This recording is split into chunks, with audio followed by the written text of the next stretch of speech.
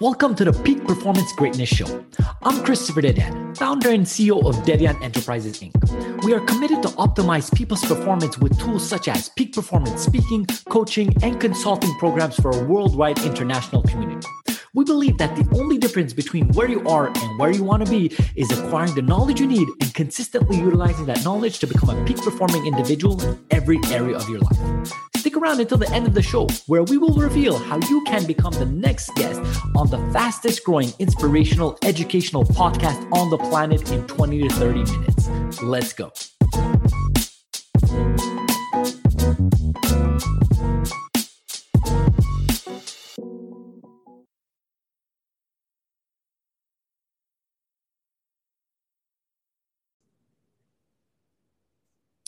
Hello, everyone, and welcome back to the Peak Performance Greatness Show. I am your host, Christopher Dedian, and today we have Andrew Horn which he is the co-founder and CEO of Tribute, which is a creative, collaborative video managing montage system company. How are you doing, Andrew? I'm doing well. How are you? I am blessed. Thank you. Really happy to have you on the show here. And I just gave a small introduction of who you are, what you do as your company, but do you mind unpacking that a bit more and talking to us about that? Yeah, absolutely. So Tribute is the number one collaborative video montage service on the planet. So imagine Chris waking up on his birthday and he gets a video with 20 of his favorite people, all telling him exactly why they love him and think he's amazing. So we built a piece of software that turns what used to be a 15-hour process of creating one of those into a 15-minute process. And over the past 8 years, we've given over 5 million videos around the globe. And we're really on this mission to spread gratitude and human connection in every corner of the planet. So I love that. I did see that you guys have 500 plus videos made. You guys recently made the list of Inc. 500 at 256, which is not a small feat. So congratulations on that end. But before going into unpacking all the success of what you guys are doing within the business here, how did you get the idea? Where did this come up from? There has to be an origin story. There has to be something that you potentially did not do. How did this start off for you? Yeah, there definitely is. So on my 27th birthday, I had told my girlfriend at the time, who's now my wife, and who's also a Quebecois, as we were just discussing, that I didn't really want to do anything big that year. I wanted to keep it pretty low key. And she was like, yeah, sure. So we went out to dinner, we did some dancing, and then we were coming back to our apartment. And when I opened the door to our apartment, I see like 20 pairs of shoes that I know are not mine. And I was like, what's happening? And she counts down 3, 2, 1. And all of our friends jump out of the bathrooms and the closets. And it's this big surprise party. And so about halfway through the party, she gathers everyone in the living room. And then she's like, just sit in the back. And so I sit there and she puts this video up on our TV. And what I did not know is that Mickey had reached out to 20 of my closest friends and asked them all to submit a 1-minute video telling me why they love me. And she edited those together in a montage, and then she hit play. And I sat in the back of the room as my dad came on the screen and talked about how much he loves me. And my mom talked about how proud of me she is for starting her business for her. And my friend Matthew basically tells me that I'm his best friend for the first time ever. And I also felt similarly, but we had never put words to that connection. And so it was in that moment that I just started to bawl. I was just overwhelmed with emotion. I just started to cry. And I did that for the next 20 minutes. And I remember I just came out of that experience and I looked at my girlfriend, Mickey, and I said, you know, how did you do this? This is the best gift I've ever received. And she just looks back at me and she was like, well, it really sucked, actually. It took me like 15 hours and I had to email people hundreds of times. And I had to collect all these videos through Dropbox and Drive and text message. And I had to edit it all together in iMovie. And so immediately I said, well, this is the most meaningful gift I've ever received. And it's difficult to create. And so I walked into the next room. Within a minute, I said, this is a tribute video. And I just did a quick Google search and I said, is anyone else doing this? Like collaborative video montage, group video montage. And there was nothing. You know, this was 2014. So it's like, this is like just when Snapchat is starting, videos just becoming a thing. And I knew immediately, I said, I'm going to create a business that makes this easier for everyone on the planet to experience. And so what started as a little, kind of like mission to share this profound experience that I had has grown into this movement. And we've really spawned an entire industry. We've got like 3 or 4 competitors now. You've got big companies like Hallmark that are moving into kind of the video gratitude space. And we were truly the first. And so it's fun to have not only been able to contribute directly, but also to just show people how we can create technology that makes it easier to share what matters, the love, the appreciation, the gratitude, the things that connect us more deeply in our important relationships. Okay, Andrew. So, I mean, that is an amazing story. And I truly love businesses. And the businesses that I believe that succeed the most are purpose-driven businesses. And there was a purpose here, right? There was a why behind what you were doing. The second that you got that at your 27th birthday and you were just bawling for 20 some minutes and having one of your boys to be like, actually say the words of "you're my best friend," maybe wouldn't have said it otherwise, is a game changer. Now, the aspect of you thinking about, hey, we have to make this into a business, when you researched that there wasn't this product out there after speaking to your then girlfriend, now wife, of how she went through the process of taking X amount of time to do this. What was your background at that point? Did you already have a business? Were you looking for a business opportunity? Or when this came about, everything kind of moved aside and you're like, hey, this is where it has to go? Like, did you know that this was going to be something special, or you were just going towards, I felt something, I feel like other people can feel it with this product? Yeah, well, I mean, special. I immediately knew that it was one of the most important things that I had ever experienced. So, I mean, if I could share that with one person, with two people, that would be meaningful. If I could share it with 20, that'd be even more meaningful. 100 more meaningful. 1,000,000 more meaningful. 1,000,000,000 even more meaningful. So, yeah, it was special from the beginning because I cared about it and I knew that there was an impact attached to it that I could relate to. And so I always knew that it was a really special thing, and it still is just as much as it was on day one. And I became an entrepreneur out of necessity, just because I fundamentally could not find motivation to work for somebody else doing something that I didn't deeply care about and believe in. And so I started my first organization when I was 21 years old, which was a nonprofit that was helping young people with disabilities to play sports. That business was called Dreams for Kids DC. And we did all sorts of sports, everything from hockey to baseball to water skiing for kids, full spectrum of physical, cognitive, developmental disabilities. And it's really, that was my first exposure to entrepreneurship. I would call it social entrepreneurship. And we then started an agency that was helping entrepreneurs and primarily speakers and consultants and trainers to build brands that allowed them to speak and synthesize information about what they really cared about, and started to get more into strategic communications and coaching myself. And so I had always, from the time that I graduated from college, been in a place where I was starting things and had established the mindset where if I wanted to do something, that was somewhat of a possibility, and it showed myself that at a young age. Although that was not always clear. I was a pretty lackluster student, had a real challenge finding motivation to kind of invest myself into a great deal of anything until I was 21. But it really just became out of necessity when I realized, like, if I just can't motivate for a normal 9-to-5 job, I'm just going to be broke. I'm going to be a derelict. So I got to figure out what I can do that actually motivates me. And ultimately I found that purpose and that drive in serving others.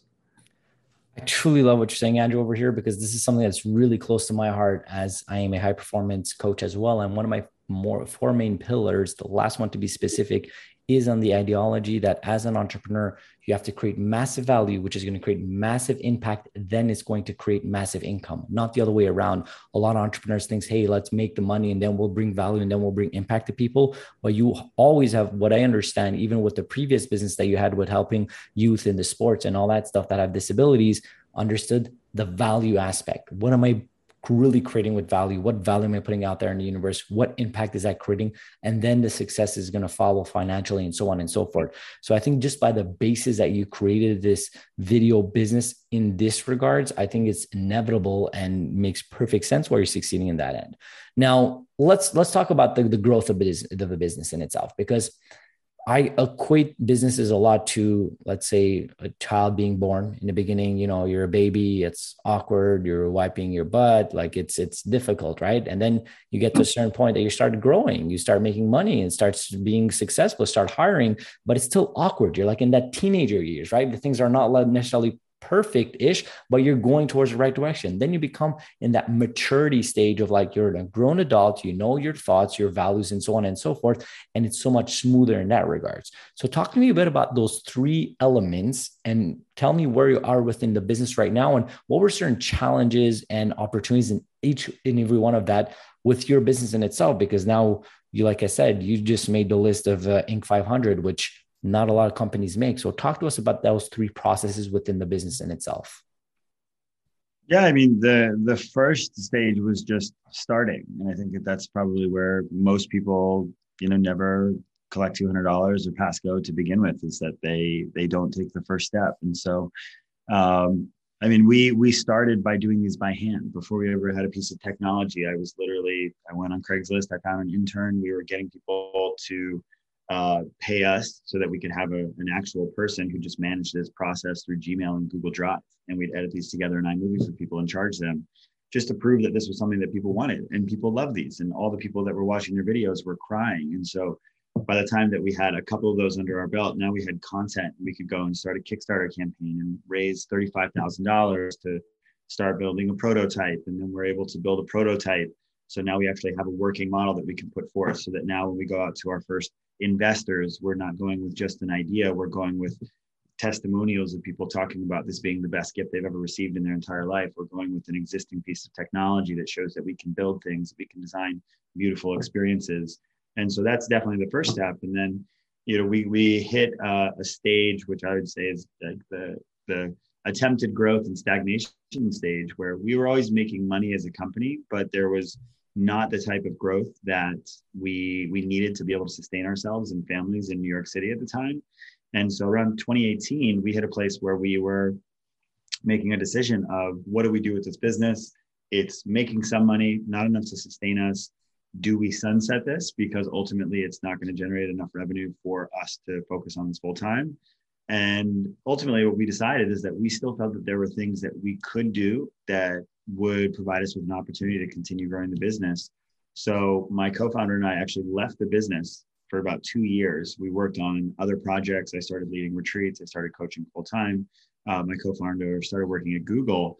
And over those 2 years, we were just working on it as really a passion project. And we had a skeleton team of about 5 people who were running the website, running customer support. And in the midst of those 2 years, March 2020 comes around.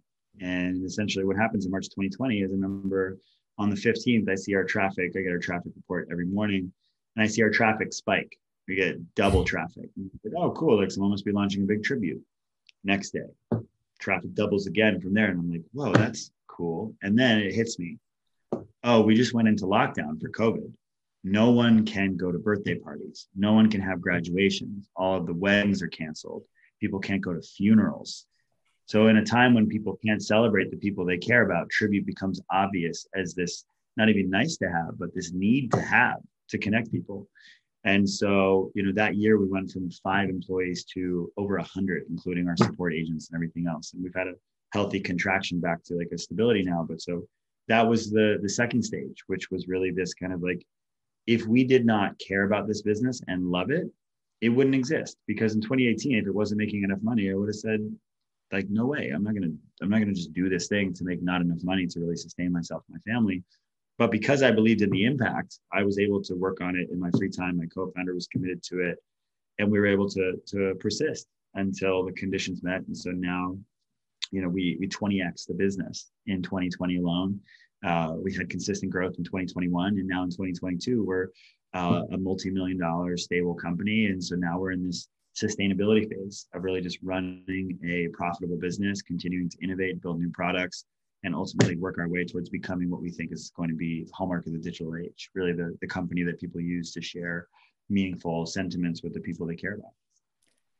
Andrew, so first of all, for our listeners that are not the viewers, the whole time he was explaining this, I had a smile from ear to ear. And why that is because that's a beautiful story in itself. But more importantly, as entrepreneurs or anybody that is getting in any field, it's really easy to look at somebody's success right now and be like, oh, wow, and look at them. And like we said, there's so much to look at just with Tribute in itself. Like I mentioned, being named in the Inc. 500.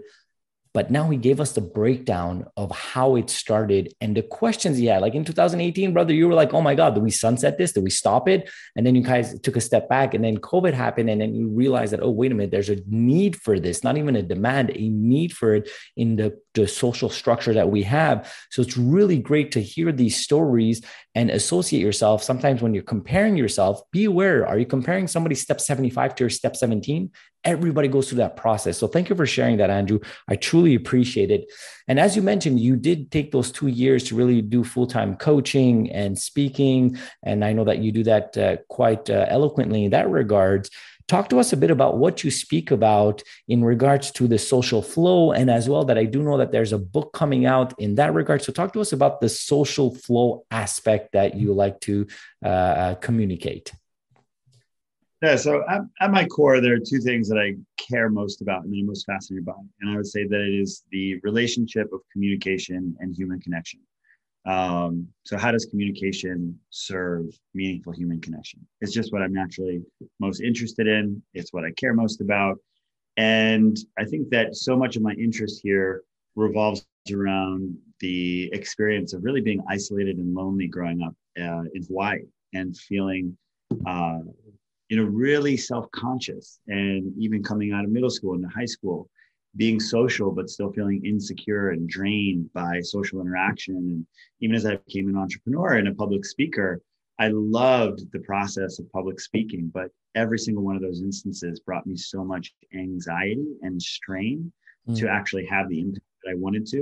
And so much of my study and exploration of meaningful and strategic communication was because I was trying to communicate and show up in the world confidently and clearly like I wanted to. And it was always so elusive to me until I discovered this modality called Gestalt communication, which ultimately is a derivation of this therapeutic modality called Gestalt. And what it does is, rather than so much of our communication tools and techniques are predicated on us telling ourselves that we need to package our communication and ourselves into some sort of form that will have the impact that we want on other people.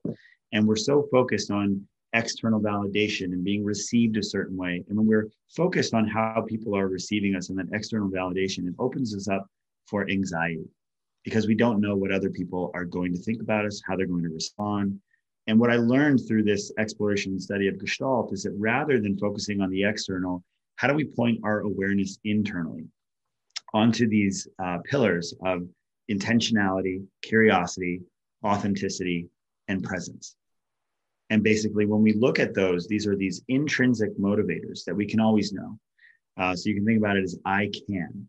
Intentionality, how do I want to be? Curiosity, what do I want to know? Authenticity, what am I feeling? What do I want to share? And now, just coming back to presence. And what I realized in synthesizing this modality is that if we just simply shift our awareness onto what's real for us inside, we always have enough to know who we are and how we want to be in every social interaction.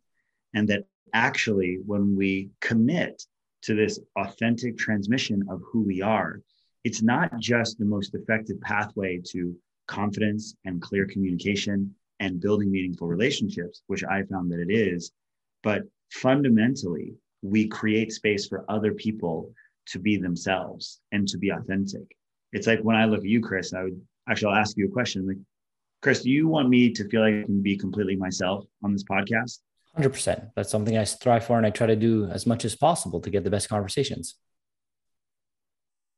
Great. And so how could you truly believe that and want that if you are not courageous enough to do that for yourself? Yeah. Right? If you want that for me, then the best way to serve that desire is to do it yourself.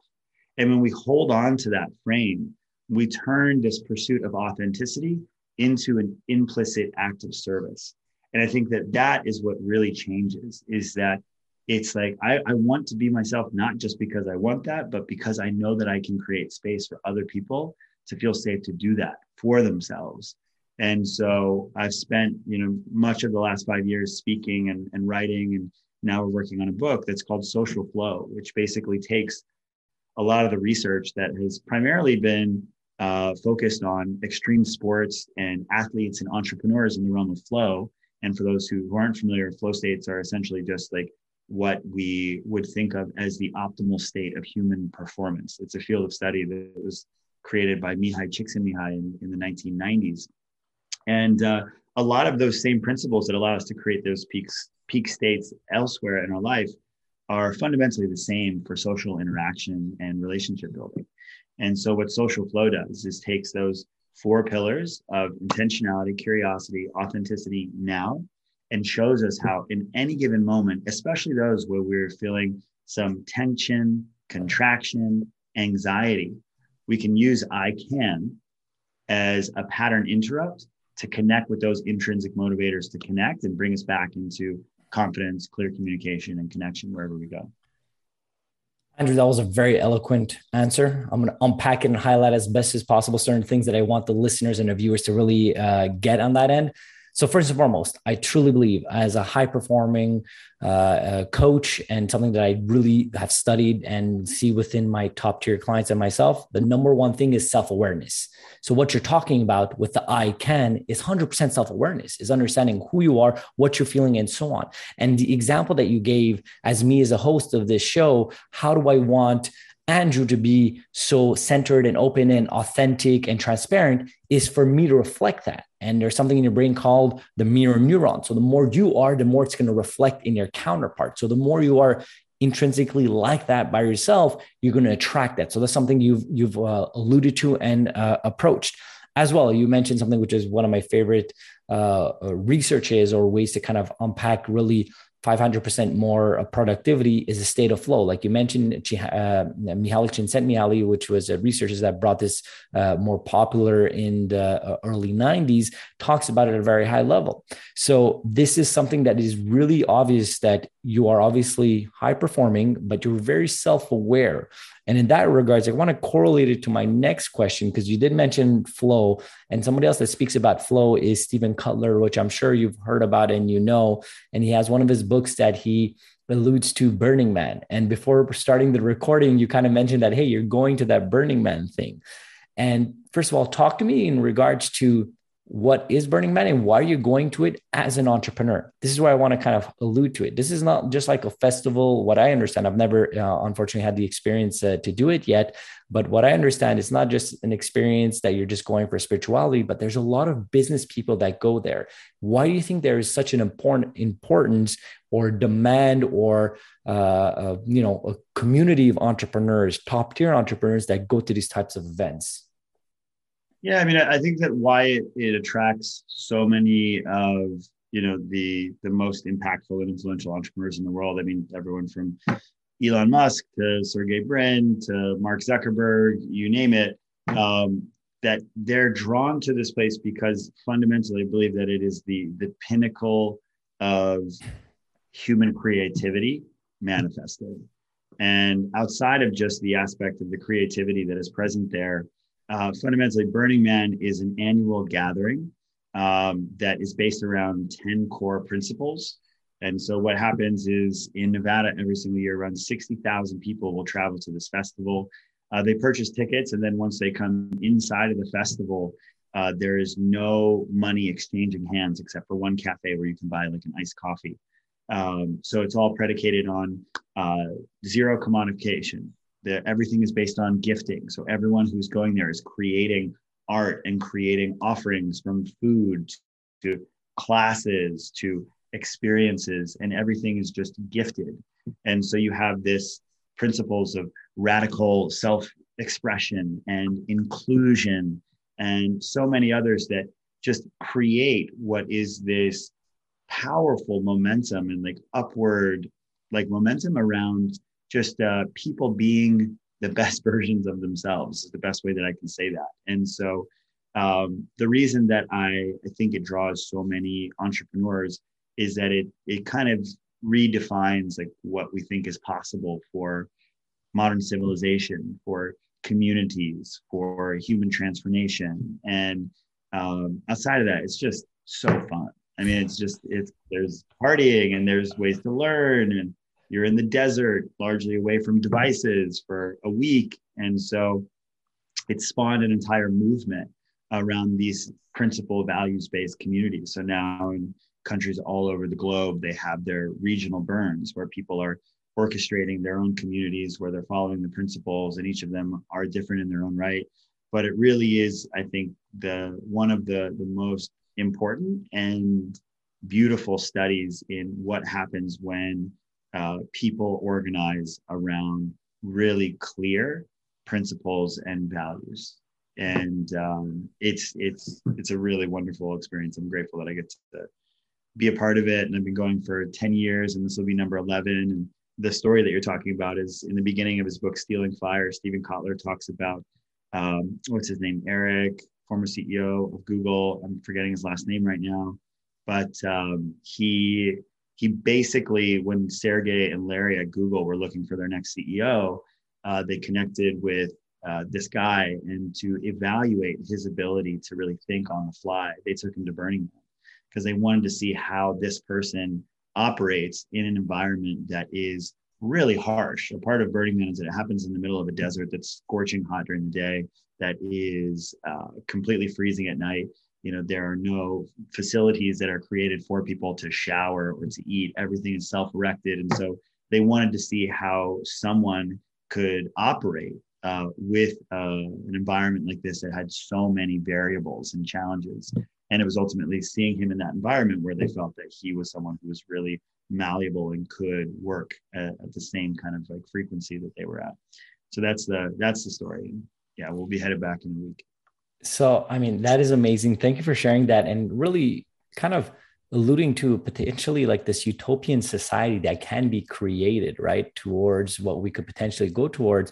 And not only that, I truly love doing things like that. And when I mean things, I mean anything that takes you a step away from your reality, from your business, because that is such an advantage for your business. Because once your conscious mind stops working on a specific problem that you're working on, your subconscious mind finds the solutions towards it. So once you're taking a step back for this week and being in this utopian, let me call it, society and just having fun, there are things that are happening for your business without even you knowing. And some people think unfortunately, the last several years, which I'm against, there's this ideology of the hustle culture that's been predicated in the world of entrepreneurship. You know, you sleep when you die, you work until you can't. Like, I mean, I don't think it's feasible. And I'm sure that, Andrew, you think the same thing, especially if you're somebody that does study human behavior and flow and so on. So it's interesting to have these moments of like taking a step back, and Burning Man being one of them.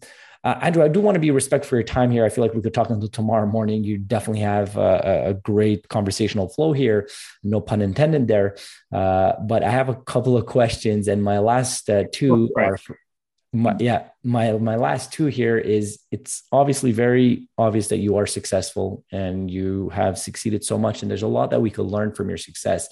But I truly believe a lot of success comes through learning from your mistakes, but not only your mistakes, but other people's mistakes as well. So my question to you is, right now within your business, what is something that you're having a hard time with specifically in your business? How do you go about looking at it right now? What are certain solutions that you want to put in place to fix that problem that you are having right now, or a place that you want to optimize within Tribute right now?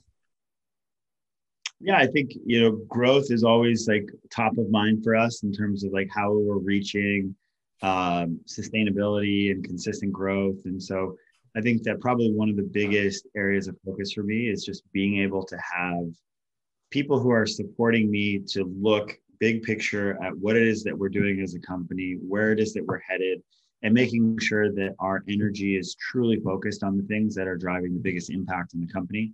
It's like the 80-20 rule of like basically 80% of your impact comes from 20% of your effort.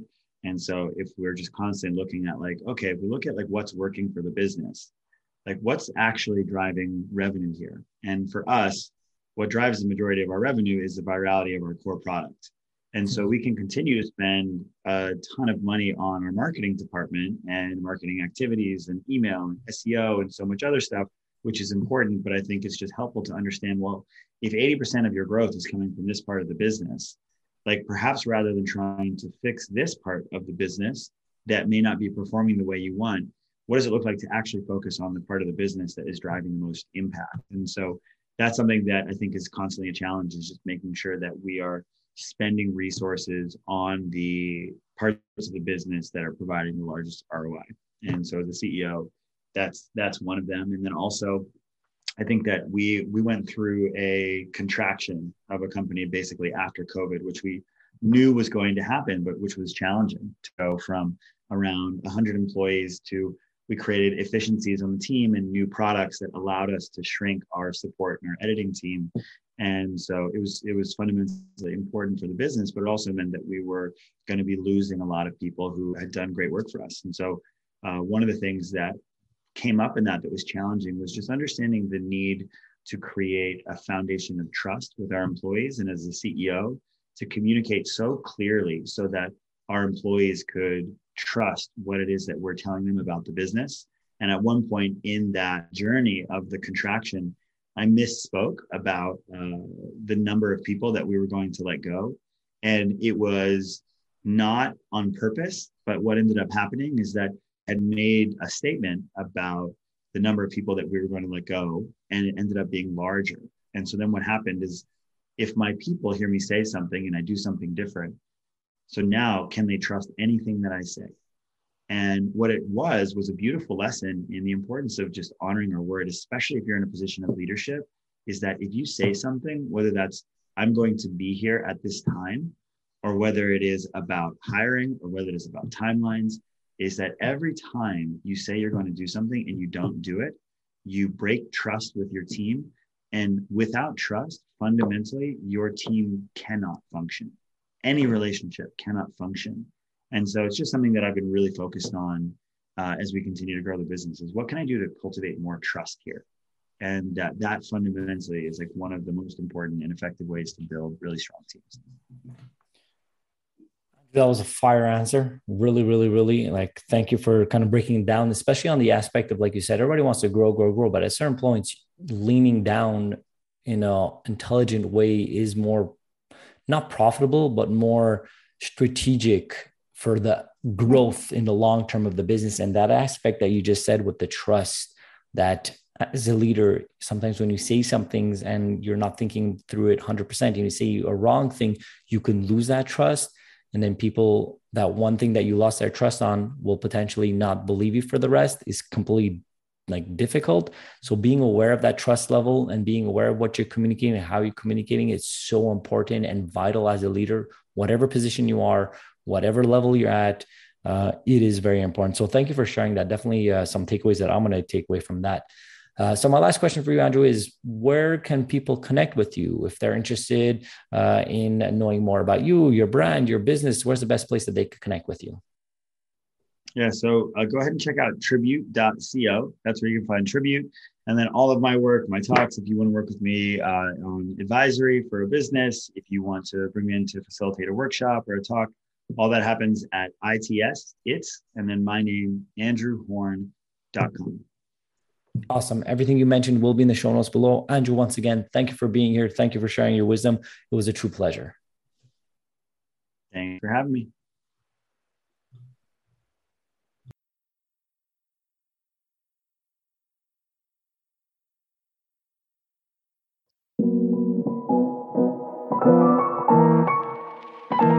Christopher Dedian here. Thank you so much for listening to the Peak Performance Greatness Show. If you're a successful entrepreneur or intrapreneur who would like to be on this program, please visit our website at peakperformancegreatness.com. If you got something out of this interview, would you share this episode on social media? Just do a quick screenshot of your phone, text it to a friend, or post it on the socials. If you know somebody that could be a great guest, please tag them on social media to let them know about this program, and don't forget to include the hashtag Peak Performance Greatness. I love seeing your posts and guest suggestions. We regularly put out new episodes and content. To make sure that you don't miss any episode, go ahead and click that subscribe button. Your thumbs up, rating, and review go a long way to help us promote this show, and it would mean a lot to me as well as my team. You want to know more? Go ahead and visit our website at peakperformancegreatness.com or follow me on LinkedIn, Facebook, Instagram, or my YouTube channel at Christopher Dedian. Thank you for listening. We will see you next time. Have a blessed and grateful day.